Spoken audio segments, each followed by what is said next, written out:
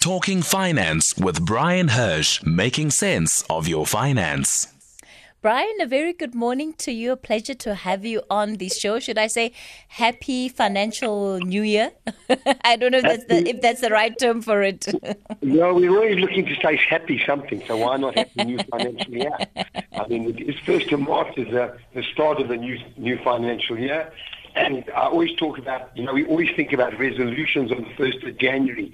97% of people start diets on the 1st of January, and by the 2nd of January, they've already broken them.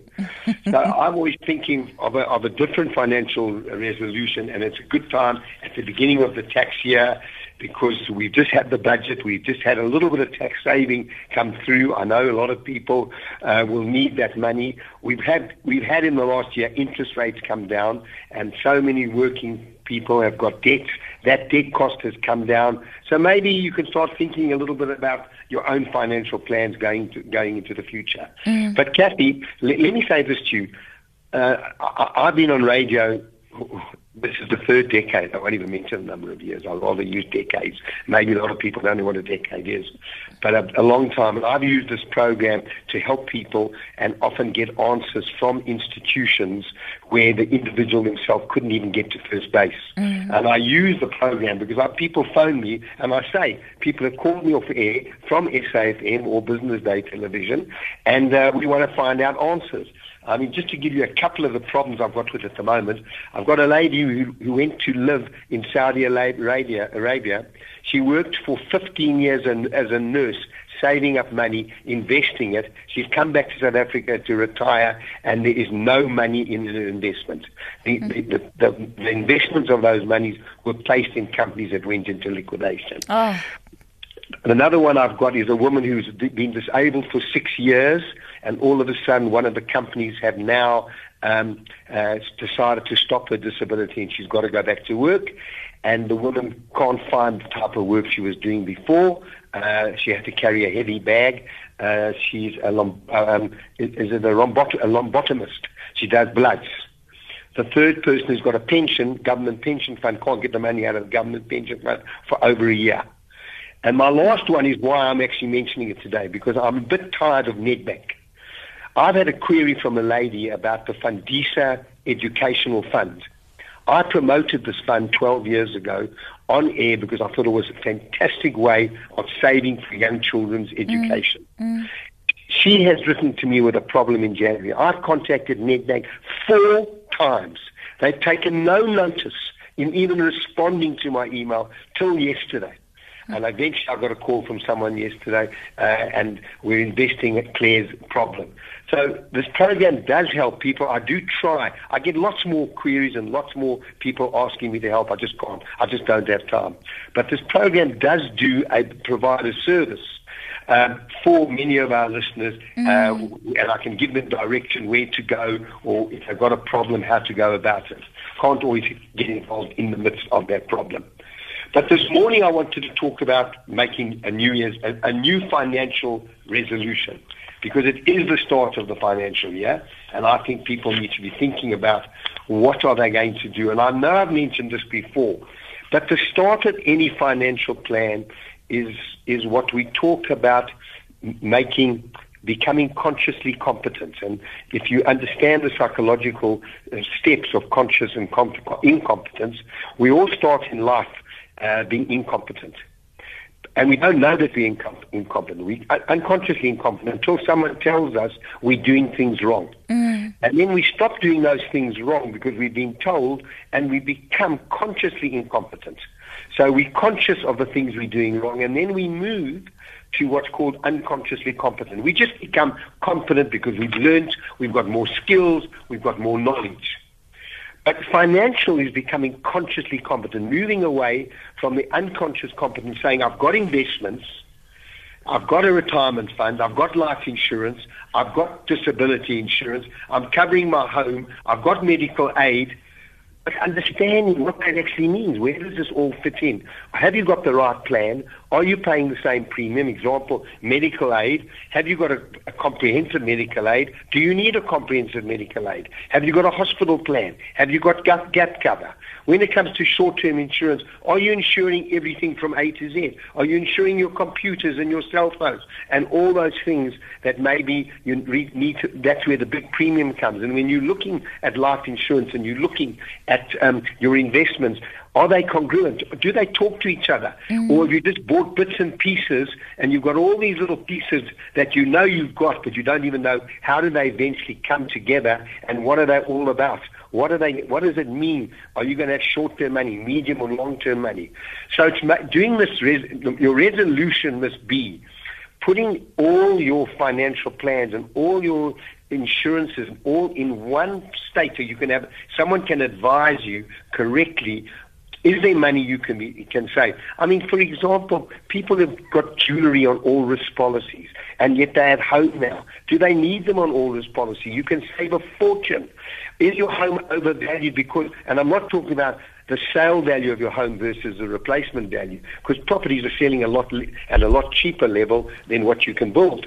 But often the insurance company just increase the sums insured, increase your home, your all risks, your contents, without you even realizing it. When your motor car falls in value, because every year a motor car depreciates, are you getting a lower premium? And that is what I'm saying about a financial plan. Draw up all the ingredients of that financial plan so you can actually evaluate and get someone to evaluate, are you paying too much or are you properly insured? And what are you insured for and what aren't you insured for? You know, so often people think, well, I've got insurance, haven't got a clue what that actually means. When it comes to have a claim, they find they're not insured. So it's just becoming more consciously competent of all the plans you've got, because there you could save money. That money could be saved for various reasons. One, to invest for the short term and the long term, pay off more debt, whatever the case may be. All those things come together when you do a comprehensive plan and you understand what you're doing. I will ask 90% of people that are working, do you have a pension fund? And they'll say yes. And I'll say, do you know what that means? Do you know how much money you've got in that pension fund? Do you know how much that money will be worth one day when you retire? Do you know when you retire and you've got this capital, how much you'll actually get in income? What is it going to give you in income? How does inflation affect this calculation? So it's just becoming smarter, just looking at all the pieces you've got and doing this. And as your New Year's resolution, this is what I suggest you do. It's not difficult to do. It's laborious and maybe you don't feel like doing it, but it's well worth doing it. You know, you're bringing me to the point that I wanted to raise, Brian, and laborious is the right word, but also sometimes just a bit nerve-wracking or intimidating, because people often don't know where to begin and with who. So I know you're always advising us to, you know, whoever we're banking with, they'll have financial advisors that are available who might be able to assist. But I think just that process of having to bring everything under one umbrella and have somebody who's going to have the patience to work through those things with you is often quite difficult to find, and having that service not cost you an arm and a leg. You know, on most of the products that you've got, you are paying a fee already. You know, if you buy an investment, you'll pay somewhere between 0.5% to 1% a year to that financial planner. If you've got a medical aid, many medical aids are paying 3% commission. If you've got short-term insurance, you're paying probably someone commission. So you're probably paying commission, you're just not getting any service for it.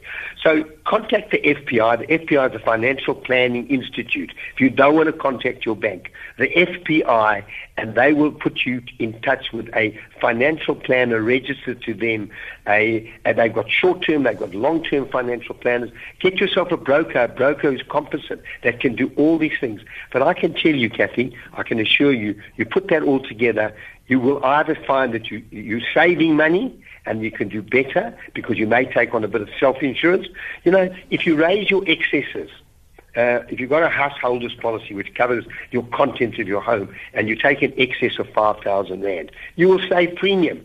And so you won't be covered for the first 5,000. But insurance is not about the little claims. Insurance is about the catastrophe. Insuring in the event of premature death, not protecting your families, getting disabled. I mean, this lady of Sue, for 6 years she's been disabled. Now they want her to go back to work. She's out of the system. And she didn't know what to do. And in discussions with her and the insurance company, they're now helping her with rehabilitation. They're helping her with consult with people that will help her to get back. When you look at retirement, have a look at what you're doing. When you look at life insurance, have a look at what you're insured for. People don't even realize, if you don't smoke, if you've given up smoking, you can save 40% on your life insurance premiums. 40%. That's quite a significant drop, hey? But all these things, there are ways of looking, but you've got to start at the beginning. You've got to say, I'm going to do a budget. I'm going to bring everything to the fore, every single debit. I had a client who phoned me 3 weeks ago. He'd been a client of mine for years, and all of a sudden he found in his bank statement debits for 14 Rand 50 and 6 Rand. He's been paying them for years, didn't have a clue what they were. We investigated them. They were rubbish. But somewhere along the line, some credit card company or someone sold him something. And, when you don't always pick up these things. So you need, but your resolution must be to do it. Oh, Bryan, you're giving us a good wake up call, hey? And if you wanna talk to Bryan, the number to use is 011-714-2006. The only thing it's got me thinking is that one needs to print out the bank statement and sit down there with a highlighter, and kind of like comb through it to see some of those costs that might be there, and you're just not aware. You're just not aware of it, and sometimes some of them can be something as easy as gym membership, hey? I remember a couple of years back, I joined a gym when I was still in varsity, and I still had that premium going off on my account years later, but I thought I had cancelled it, and I just wasn't paying close enough attention to my bank statement as I needed to. Yeah, and Kathy, telephone accounts, Vodacom and MTN. Get your billing statements.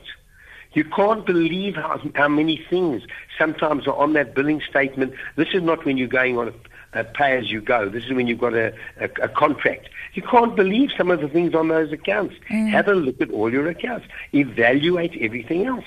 There are things get added. Look at your credit card. If you don't pay your credit card in full, you've got no idea what interest rates you pay. You're earning 3% in the bank, and you're paying your credit card company anything between 14 to 17% because you've got a monthly debit, and you're not paying your credit card in full. Add up all this wastage, and then you can see that there may be things you can do. It may help to give you a better lifestyle, may be able to help support the family, you may be able to invest it. I have a simple philosophy. I've had this all my life. I do in 45 minutes that which most people do in an hour, which means I have 32 hours a day. I have 32 45-minute hours. Bryan, I'm going to go to the phone lines, and the number to use to be part of this conversation is 011-714-2006. Thabo, you're calling us from Kimberley. Good morning. Yeah, morning, Cassie. Hi, Thabo. Yeah, I'm a regular caller here. I must start working for Bryan, man. Morning, Thabo. Yeah. Look, man, and I'm glad you're talking about these exorbitant fees and hidden costs, because the matter that Bryan assisted with regarding my late father, I was just going through the documents now, and I hope the people at Premier Milling, they're listening. They're probably SFM listeners, because now I've been, corresponding with them via email. They said they're going to do a very in-depth investigation. But one of the things I picked up is a document. Remember, they said the reason that my father, his pension payout was only 5,000 Rand after being in the company for nearly 30 years. You can imagine, you work for a company for 30 years, and after you've been retrenched, your pension pays out about 5,000 rand. That's But anyway, excuse me, I looked at one of the documents because now the argument was that now half of the pension they had to settle the loan that he took some time back, and it was a home loan. But I can tell you there was no house that was built. But anyway, I can understand because when I look at that amount, it was 2,800 rand that was given as a loan, a home loan, And when I look at the document, now that you're talking about exorbitant fees, the interest on that loan was over 20%. What? I think it's in the region of 21%. You know what I'm saying? On a 2,000 rand loan? For a 2,800 loan, the interest that they charged monthly was over 21%. And on top of that, there was a monthly fee that they had to pay of about 150 rand every month. So just to pay back that loan?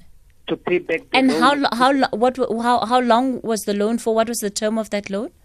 Well, I'll have to go back to the document, so I didn't get that details. But what is shocking is that when he was retrenched and the pension was paid out, the reason that he was paid out 5,000 rand is that loan that he took of 2,800 rand has gone up to more than 12,000 rand, if I'm not mistaken. So under normal circumstances, when the loan is being paid off, in other words, they debit your account to pay off the loan must go down because every time you're paying off the loan, so the outstanding balance gradually goes down until you settle the loan. But in his case, it was shooting up to so much that when he was paid out the pension fund, half of that money was the loan that he had to pay back as a home loan. So in other words, the 2,800 rand has gone up to 12,000 rand. And I mean, with 12,000 rand, what he could have done with that would have been incredible, versus the 2,000 rand that he initially took out. Absolutely. So number one, where in the world do you see a home loan that charges an interest rate of about 21%? Because that obviously is normal with unsecured loans and personal loans and so on. But for a home loan, because it's over a long period of time, it cannot be at that high rate. But that's just a small piece of the puzzle because there's a lot more information that I'm getting, really. And I've approached, like Brian was saying, I need to go back to the employer to try and get the information. But I'm also getting information that's dating back as far as 2013, 2014, 2015, where I was engaging with the company to try and get to the bottom of the matter, including the Sanlam. So it's a whole conundrum, but it's shocking what these people are doing. And with Sanlam, when you take a policy, there's documents that I have that shows that when he dies, or when he goes on pension, he'll be paid out so much money.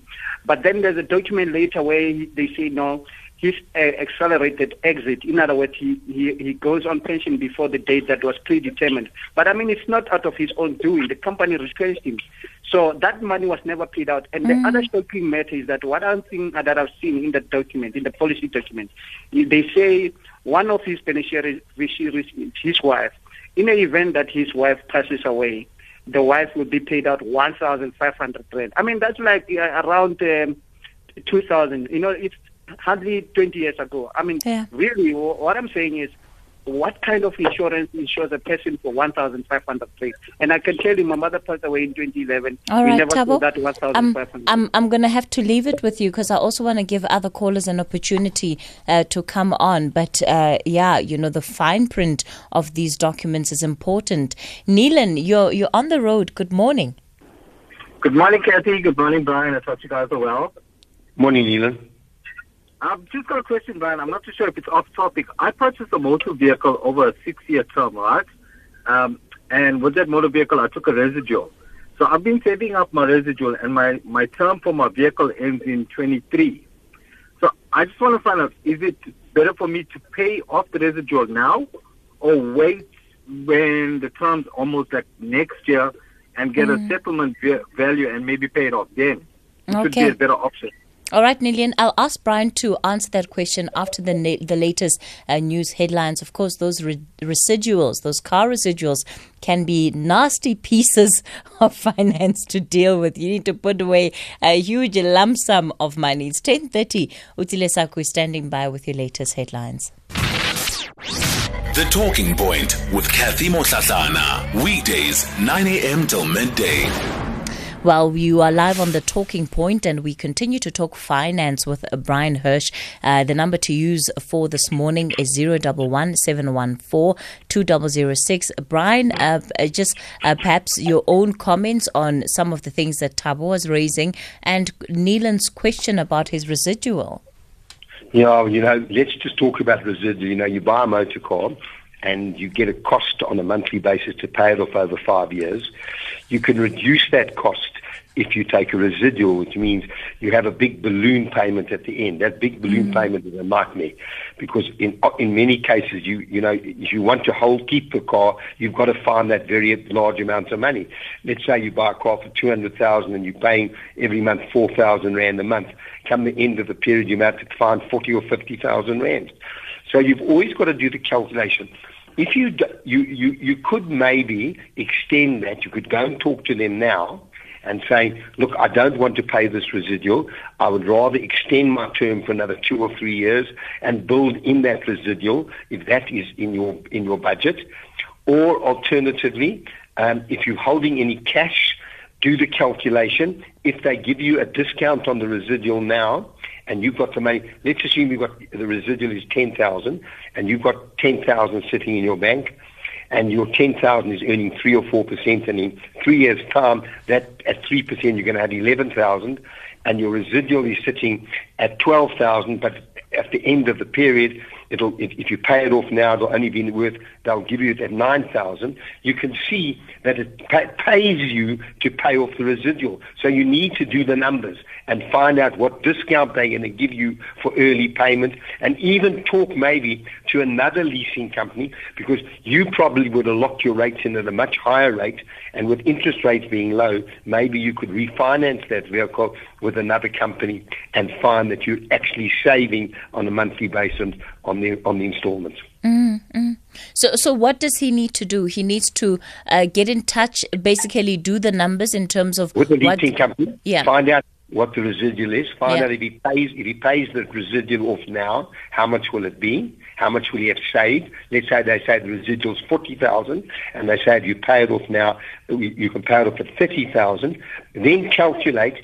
If he had 30,000 and he invested it, would he be better off or worse off by paying the residual? The chances are he would be better off paying the residual. Okay. And so many people have got involved with residuals. Be very careful when you buy a motor car with residual. It may sound good in the short term, but it catches up with you in the long term. And that's why so many people, what they do is when the car comes due in the 5 years, they actually sell the car, pay off the residual, and come out with nothing. And now they've got to start again from scratch. Normally, if you paid off a car after 5 years, you have got some value. Bryan, this is such a big topic, and I think that we'll need to make it a focus for one of these days, just the terms and conditions of those contracts that we enter into, especially when buying cars. I've got a couple of more WhatsApp voice notes for you. Let me kick it off with this one. Morning, Sister Kathy. It's Lebu here in the Western Cape, man. Can you please ask Bryan Hirsch as to what is the difference between government employees' pension fund and retirement annuity? Is it advisable to take a retirement annuity when you are also part of government pension fund? Or can you please ask him to clarify or distinction between the two, please? Thank you. Bryan? A government fund is, when you belong to a company, whether it be a commercial, private, or government, you're a member of a fund. A retirement annuity is an individual little pension fund that you buy particularly for those self-employed people. But all employees do not contribute sufficient to their retirement funds.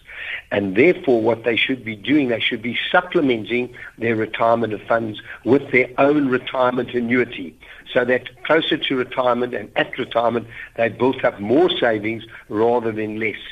In most instances, government pension fund will not be sufficient at retirement, and most company funds, one thing about government, more people tend to stay with government for longer than in the private sector. Private sector people are moving around all the time. In government, people tend to stay. So those who've been in government for many, many years, I've got one such individual at the moment, he's going to get a phenomenal pension from government, enough to support him because he's been there 42 years. So if you've had short service with government and you're older, supplement your government savings with your own individual retirement annuity. Whatever you contribute to that retirement annuity, in total, up to with your contribution to your government fund, up to 350,000 Rand a year is tax deductible. So if you're paying 200,000 Rand to your government pension fund, which has been deducted on a monthly basis, you still have room left to contribute to your own retirement annuity, which is yours. You can stop it. You can retire anytime after 55. It's got nothing to do, linked in with your employment. It's your own retirement fund. Okay. I'm going to take another WhatsApp voice note for you, Brian, before we wrap up today's segment. This is Kate. I'd like to remain anonymous. I just want to ask your guest, I heard him saying you might think that you have insurance to find out when you want to claim that you don't have insurance. How does that work?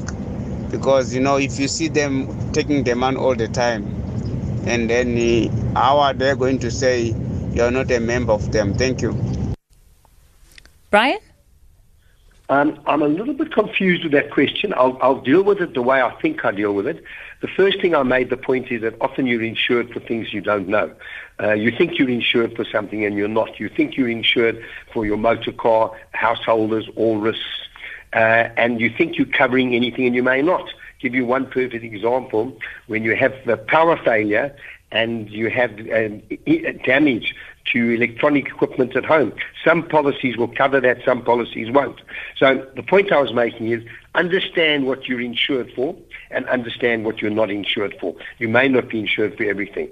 The other point, he said something about a group, and I didn't really understand that particular point when he said something to do with a group, because you don't buy your householders and all risks and you don't buy life insurance. You can buy it in a group, but that's normally when you're employed by a company. When you have a pension or provident fund with a company, not only are they putting money away into the retirement portion for you, they usually give you a multiple of salary of life cover. In other words, 3 times annual salary. If you die, there may be disability cover, there may be a funeral cover, all built in to that retirement program offered by that particular company. I know if you work for government do have all these extra benefits built into their current pension funds.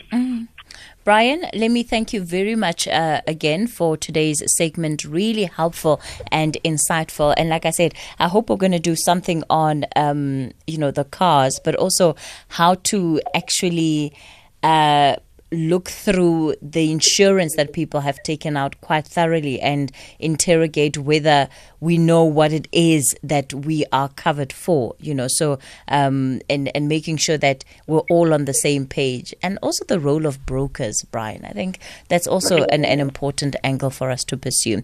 So just before I let you go, perhaps your contact details?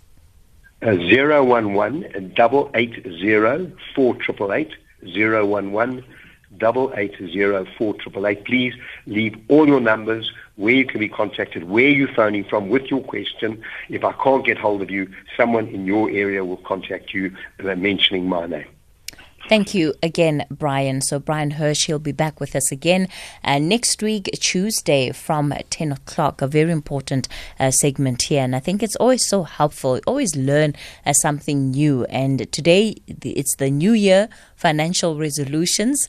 And I think my resolution is to look at the fine print, pay attention to the fine print, understand what it is that you have actually taken out in whatever policy or insurance you have. We'll take a quick break, and then after this, we'll get straight into our personal development session. Today, we're talking about social networking and how it can improve your own goals in terms of whatever career it is that you're pursuing.